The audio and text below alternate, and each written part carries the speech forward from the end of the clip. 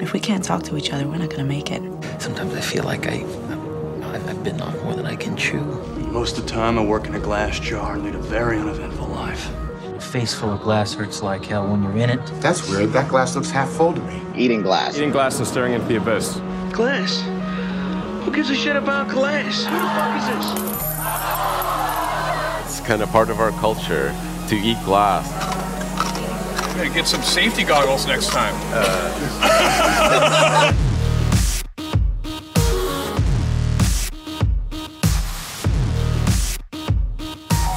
Hey everybody, and welcome to Chewing Glass, the show where we talk to developers building in the Solana ecosystem. Today we have with us somebody that most of you probably know, Mert, the co-founder of Helius and one of the more recent champions of the Solana blockchain. How's it going, Mert?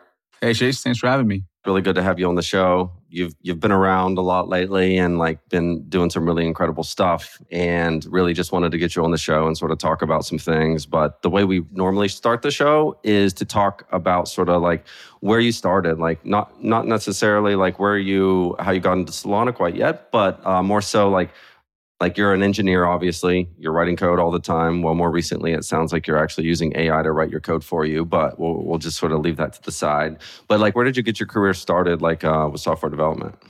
Yeah, definitely. So I majored in applied math in computing and communications engineering. Communications engineering being signals and stuff like that, satellites.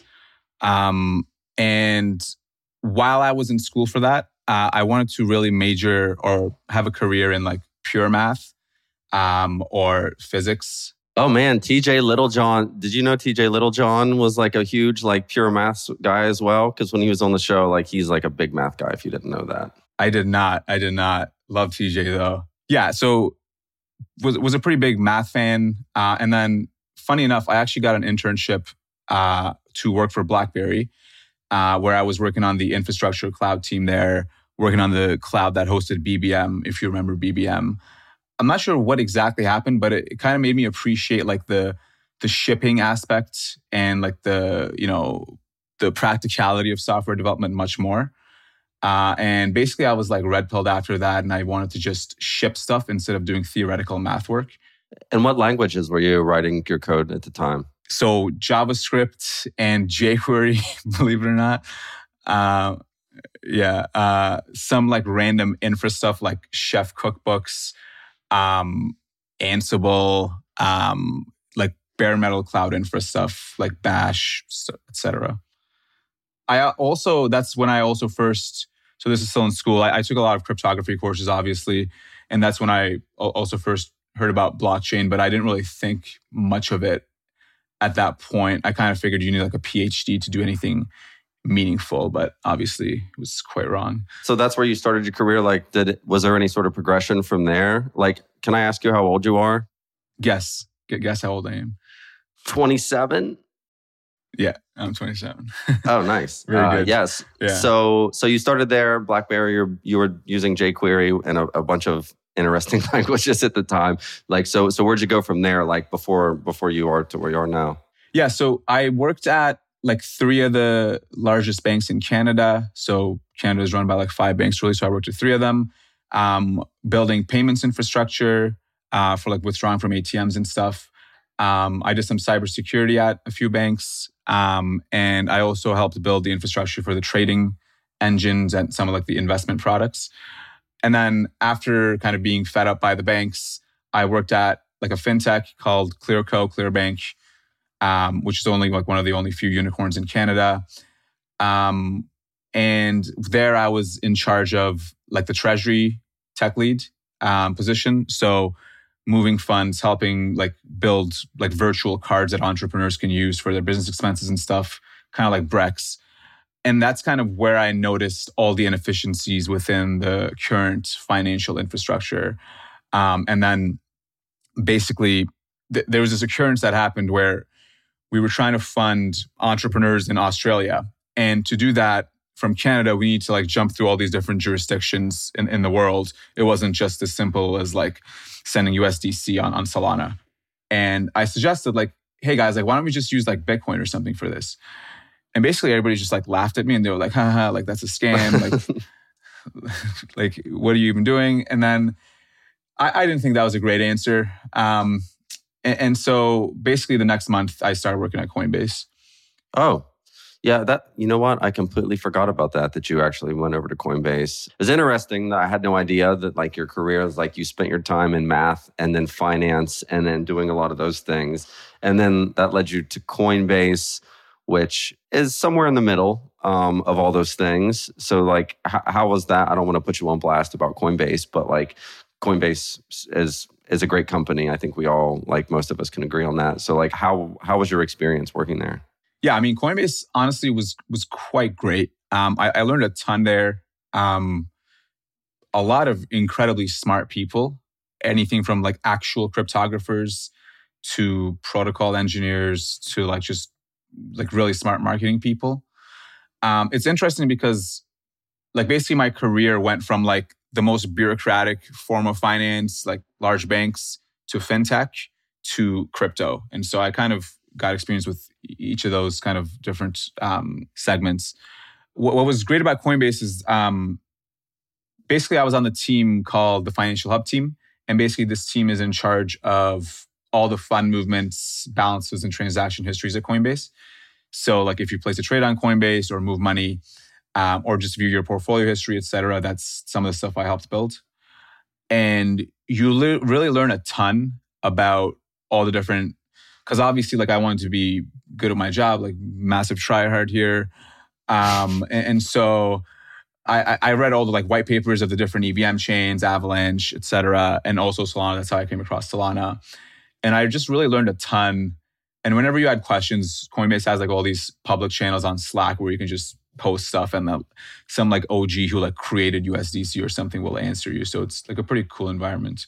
Yeah, so that sort of leads me into my next question. You're working at Coinbase, you're doing some cool stuff. You just got out of the traditional finance world and sort of working in Coinbase. It's probably one of a really good time for Coinbase. This was actually my first intro into crypto was using Coinbase, and like I had a good experience until I stopped using sexes altogether over the past few years.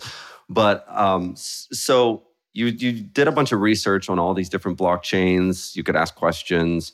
And then I think I remember before you even left Coinbase, maybe we interacted on Twitter at some point. Maybe you DM'd me. Maybe it was a sort of a public message.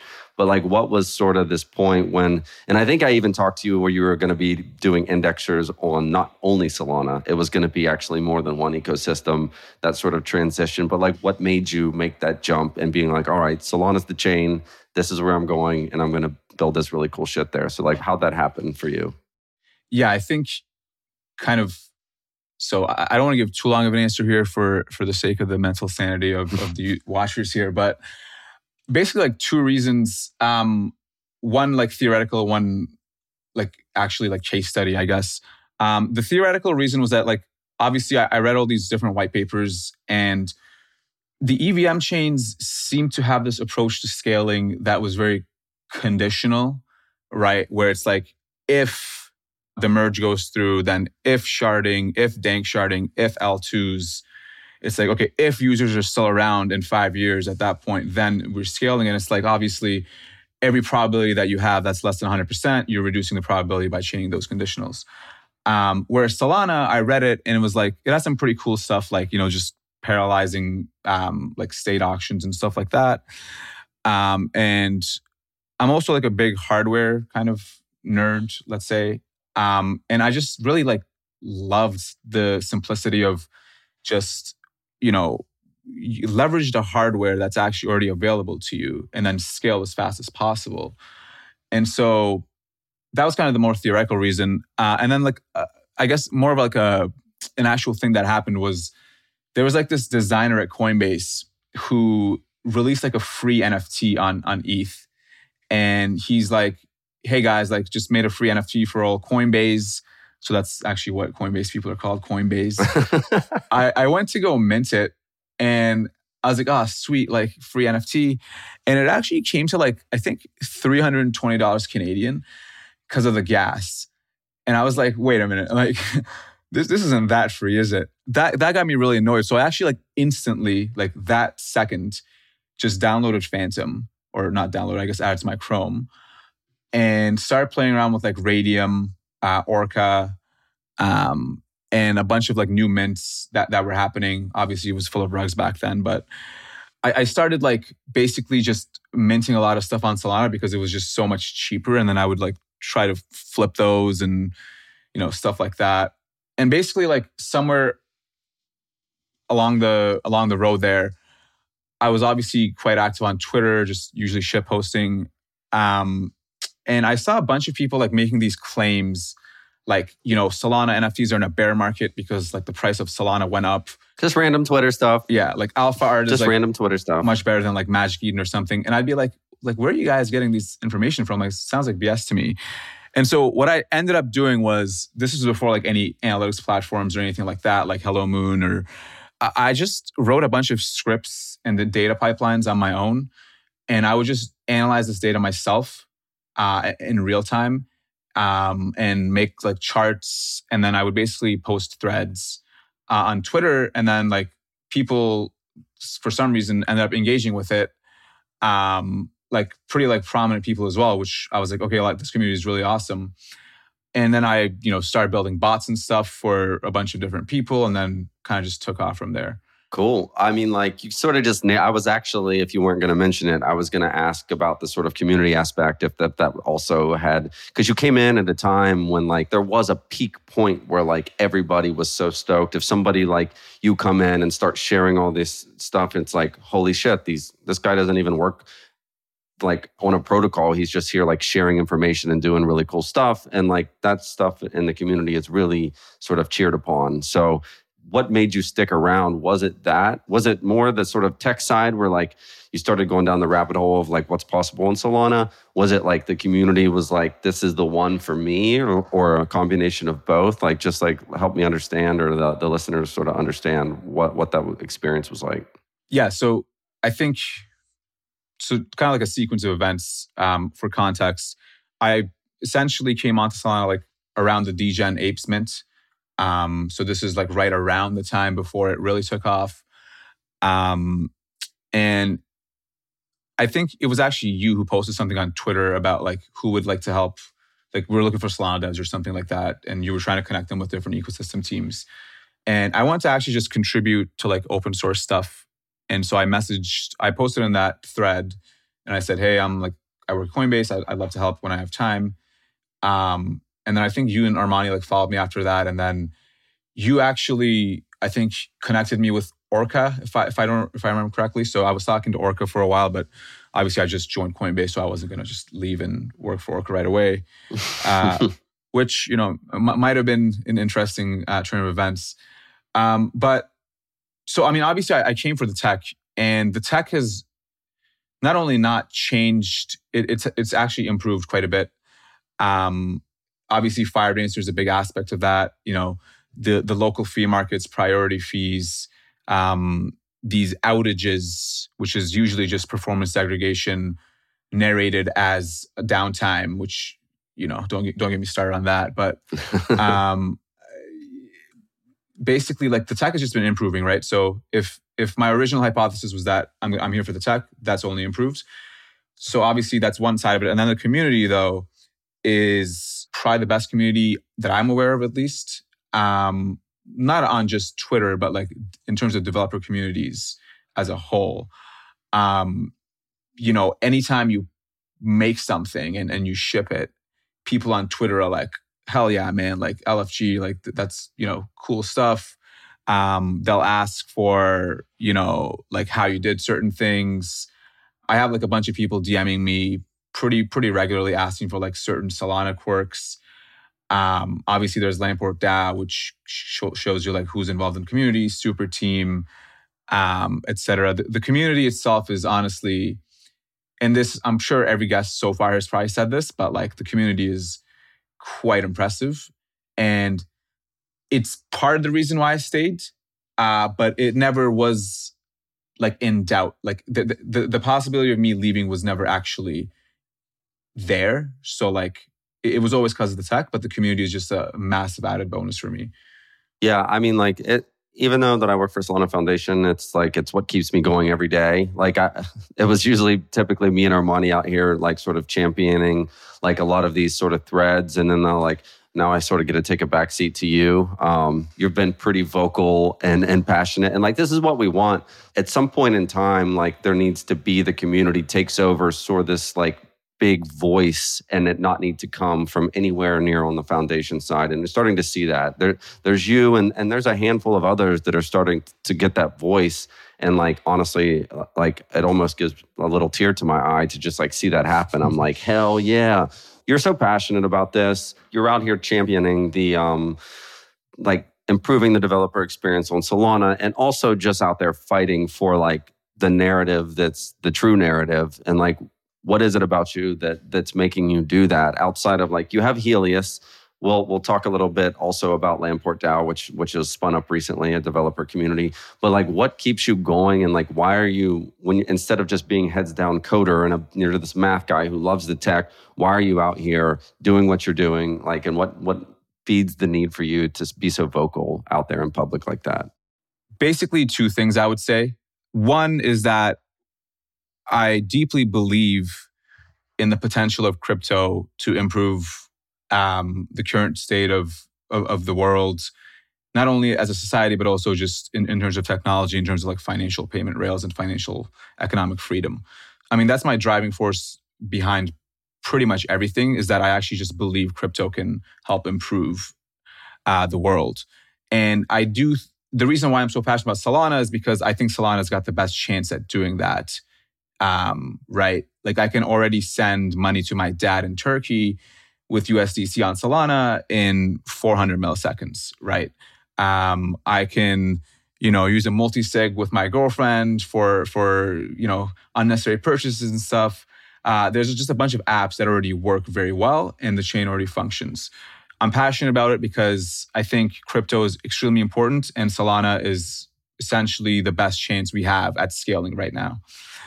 Number two is a bit more pride to do with my personality. I'm just a shit poster and a grumpy troll, essentially. And every time I see somebody post complete nonsense, which is quite frequently about Solana for some reason, I look at it and I'm like, my goodness, like how did that information even spread? Like it's just so blatantly false. I must correct it. It's kind of like a probably a mental problem. Funny story, actually. So I was doing research like when I was working at Coinbase about like the different consensus algorithms, and Justin Bonds, I'm sure some people have seen his, threads. He posted something like, Solana's founders are fraudulent because they have like deterministic block creation on the chain. And I remembered like just last week I was researching this, and it's like, first of all, Ethereum also has the same design. And furthermore, I think most proof-of-stake chains actually have this except for Algorand, where the Rand is literally in the name. And so this guy is just completely talking out of his, I don't know how PG this podcast is, but like he's just not speaking accurately. And so I made a post about that. I made a thread about it, and then like Tolly and a bunch of like other like big CT people like retweeted and stuff. And I was like, okay, clearly this needs to be done because people are just talking a lot of inaccurate stuff about Solana. And obviously Foundation and Labs can only say so much because you guys don't want to come across as, certain people from other chains who I won't name, but you don't want the leaders of the chain and especially official employees to be, saying anything too hostile or aggressive. Whereas I don't have that restriction. I can kind of say, hey, you're actually just wrong, and here's why you're wrong.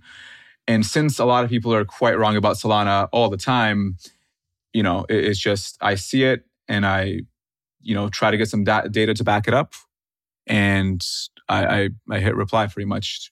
Well, you do an excellent job of it, and you're right. And like this sort of stuff does need to come from the community. But like I think I can speak for everybody when we say like we truly appreciate it, and it's really important that the people that are out there doing what you're doing are truly informed when they're making those responses, because otherwise it just looks like a bunch of crazy people yelling at each other. So like having that sort of voice of understanding and reason is really important. But like one thing that I've learned personally that I know you have to go through is that like this actually does like can like affect you like in sort of like mental deterioration when you're constantly doing that, especially when you're trying to focus on coding. I know you like drink tons of coffee and Diet Coca-Cola, but like that'll only get you so far because this is an exhausting sort of industry when you're out there having to spend time when you should be working on your business, having to do what you do. But again, it's super appreciated. I want to get into, initially it had no name. Then a vote took place, and now we're calling it Lamport DAO. For all the listeners, Lamport is the smallest value of a soul.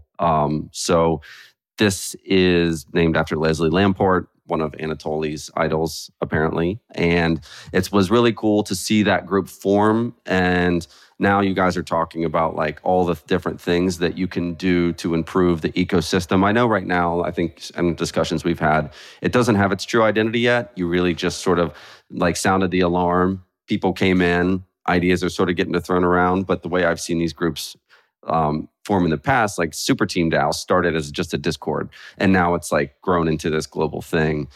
So, I mean, I guess maybe you can describe just a little bit about like the sort of reason for putting together Lamport DAO and like sort of what's the current state of that group.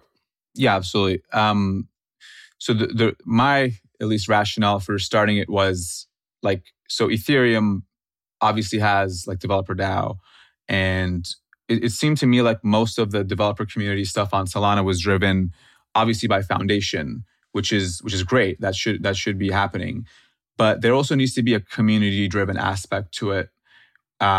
Because like obviously, as I said before, there's certain things that foundation can't be doing, or otherwise it'll be seen as like king-making, right? Or like picking winners and favorites. And so there needs to be like a much more community-driven aspect to some of these things. And so that was, I mean, I just said like, you know, I threw the idea out into the wild, like what if we had developer DAO on Solana? And a lot of people said like, hell yeah. And then I was like, okay. And then I just basically created a Discord, gathered a bunch of people who I think would be good leaders for it. Like, you know, Italo from Ironforge, who's been on this show before, Chris from Dialects, and a bunch of others like Soji from Solend. And basically we just started this group. And I made it invite only just to make sure that we get like actual Solana developers. It's smart to do. I actually created a group previously, and like if you open this up too early, bots come in, it becomes a nightmare, too many voices, and they'll just die. So I think you made a really smart decision by just doing that invite only off at the beginning. It helps a lot. So that was very smart. Yeah, it wasn't planned, but I'll take it. So my goal right now is for it to be a social hub for developer community on Solana. So people post about like job opportunities there, show off what they've built. Also like, you know, Monkey DAO is now doing this thing where they're like airdropping rewards to Solana developers. So they're using Lamport DAO for that. Super Team is actually helping as well. Obviously, Solana just had that Discord integration. And, you know, I was chatting with John and like Foundation and helping them test that. So it's kind of, the goal, like you said, so me and you talked about this earlier, but I'm just trying to determine like exactly, okay, what does that look like? What does Solana need? Is it really education to go from like mid-level developer to like a senior Solana developer, because that's what most teams are looking for as opposed to entry level? Is it just a social hub where you get like perks and discounts from other Solana, you know, ecosystem teams, which we already have right now, by the way. So we're basically just trying to figure that out. We do have like a pretty involved, I call them Scrum Masters, like group of leaders who have like admin privileges, who actually just like host community calls or like staff calls and like figure out where we're going to go next. So it's still like quite early, but I do think there's a lot of potential there.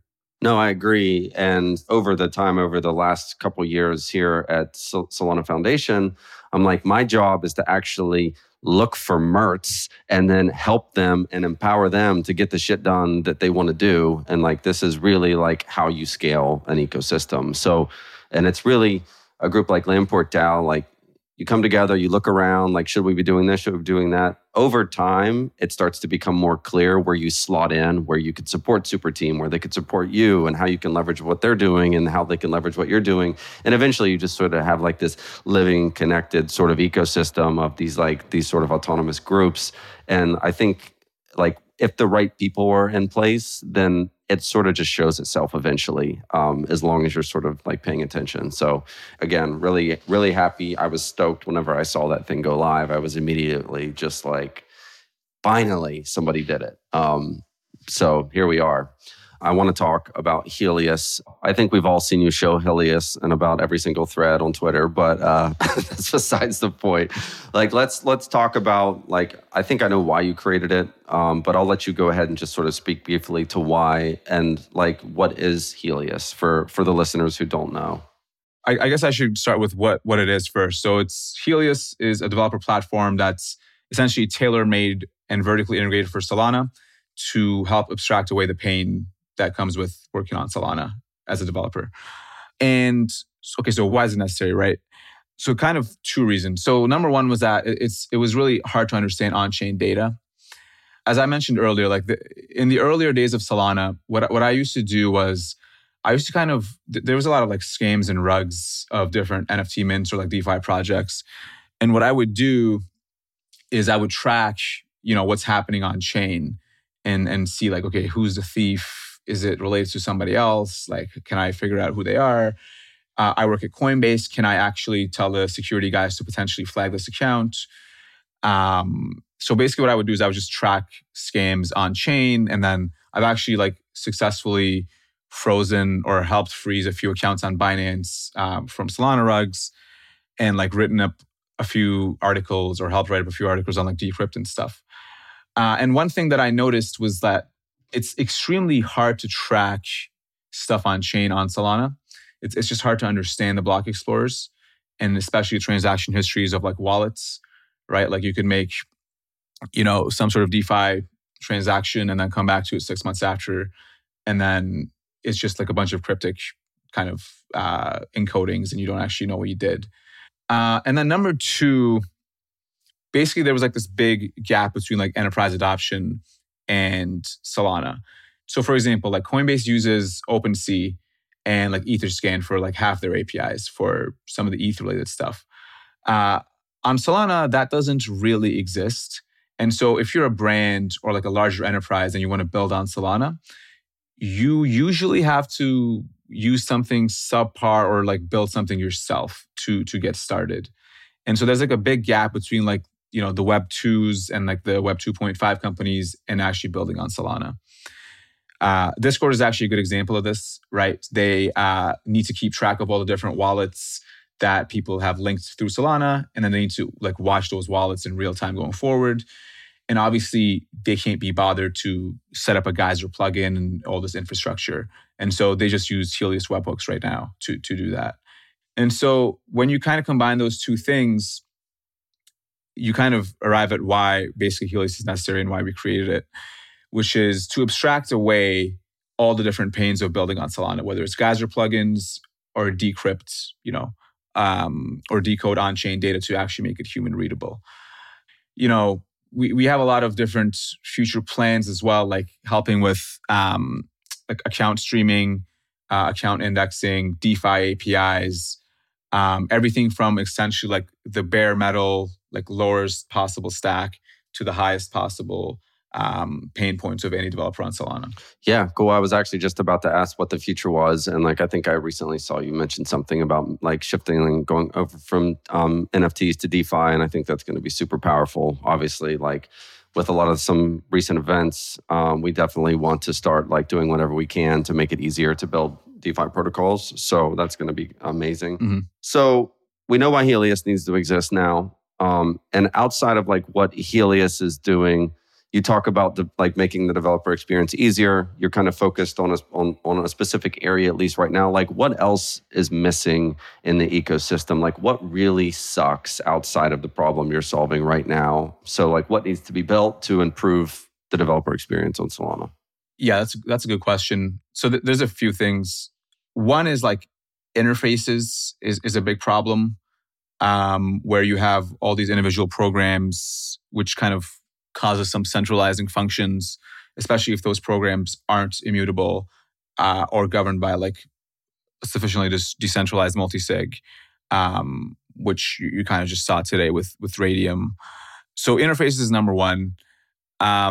Number two is nobody publishes their IDLs, right? And I've heard you talk about this once or twice. Yeah. I'm still kind of, some people, devs that I've talked to say it's because of security. Some just aren't even aware that you can publish IDLs for non-anchor programs, for example. Like there's different dimensions to this, but anything that helps with that is going to be super valuable so that we can actually understand what's happening on chain. Another big problem, the archival situation on Solana is not great right now.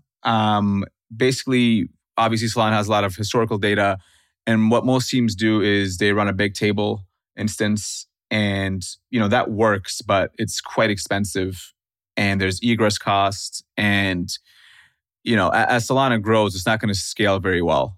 And we're actually working on this right now at Helius, but there's also other teams, right? Richard Patel, he's working on like storing the archival ledger on Filecoin, for example. There's a few other teams. I think Triton might be working on it, working on improving this and maybe moving to like HBase instead of Bigtable and stuff like that.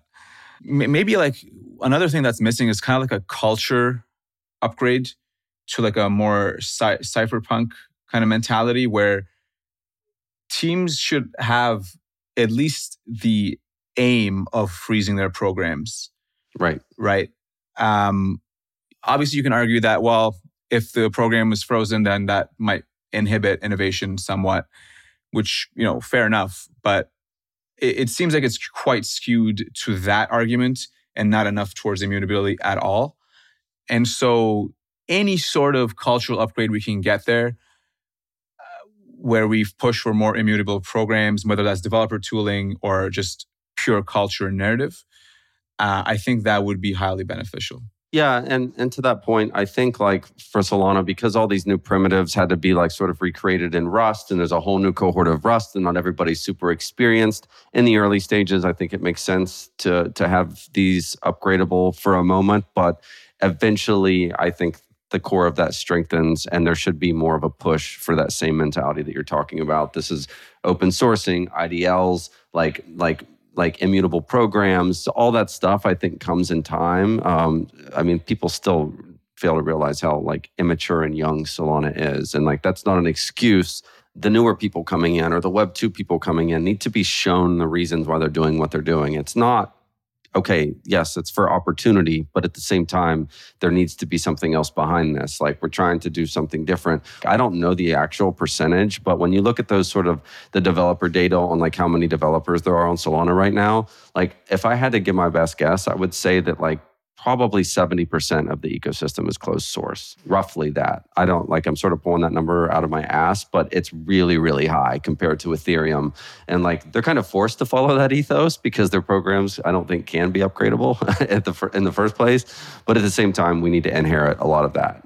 And over time, that gets diluted as people that come in as opportunists that don't really give a shit about really what Web3 was trying to solve in the first place. They're just here to like make some money and like build some cool shit on this buzzword that everybody's talking about. So 100% agree with you on that.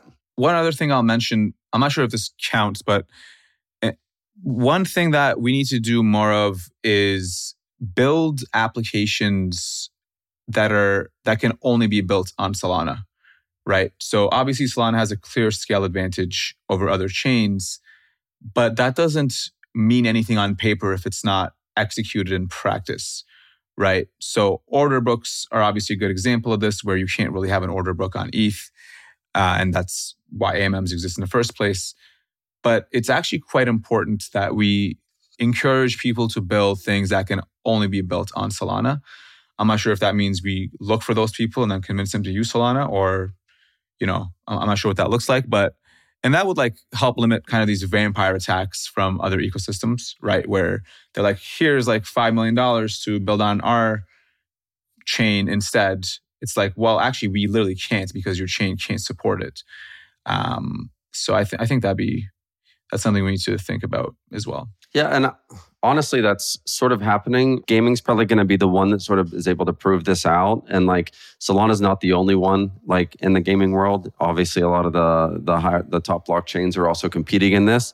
But the real test comes if you actually land like one of these tier one games that has tens of millions of users, if they'll actually be able to handle the scale of that usage on the blockchain. We know Solana will, but like we're not really sure if these other ones will, if it's actually used. So we'll just leave it at that. So to wrap things up, what's your advice to new devs coming into Solana and in Web3? Like what? If you were talking to yourself or like somebody you really wanted to get in, like your past self, like what advice would you give them in order to like not just learn Solana, but also like to be successful in Web3 and the space?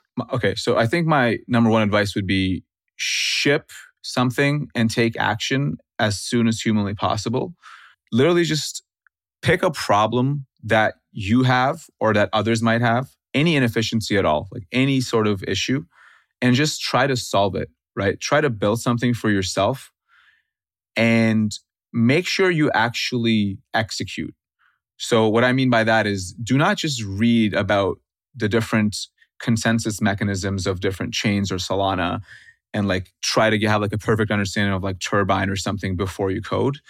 Just write the code, right? And then you'll figure it out like, okay, oh, that's why this is necessary, right? So like, why do I have to specify all these different accounts ahead of time when I'm in Solana, but not on Ethereum? It's like, well, it's so that we know, which states are being written to, right? Oh, now that makes sense, right? So that's essentially how I got started, right? I didn't like people posting completely unbased claims.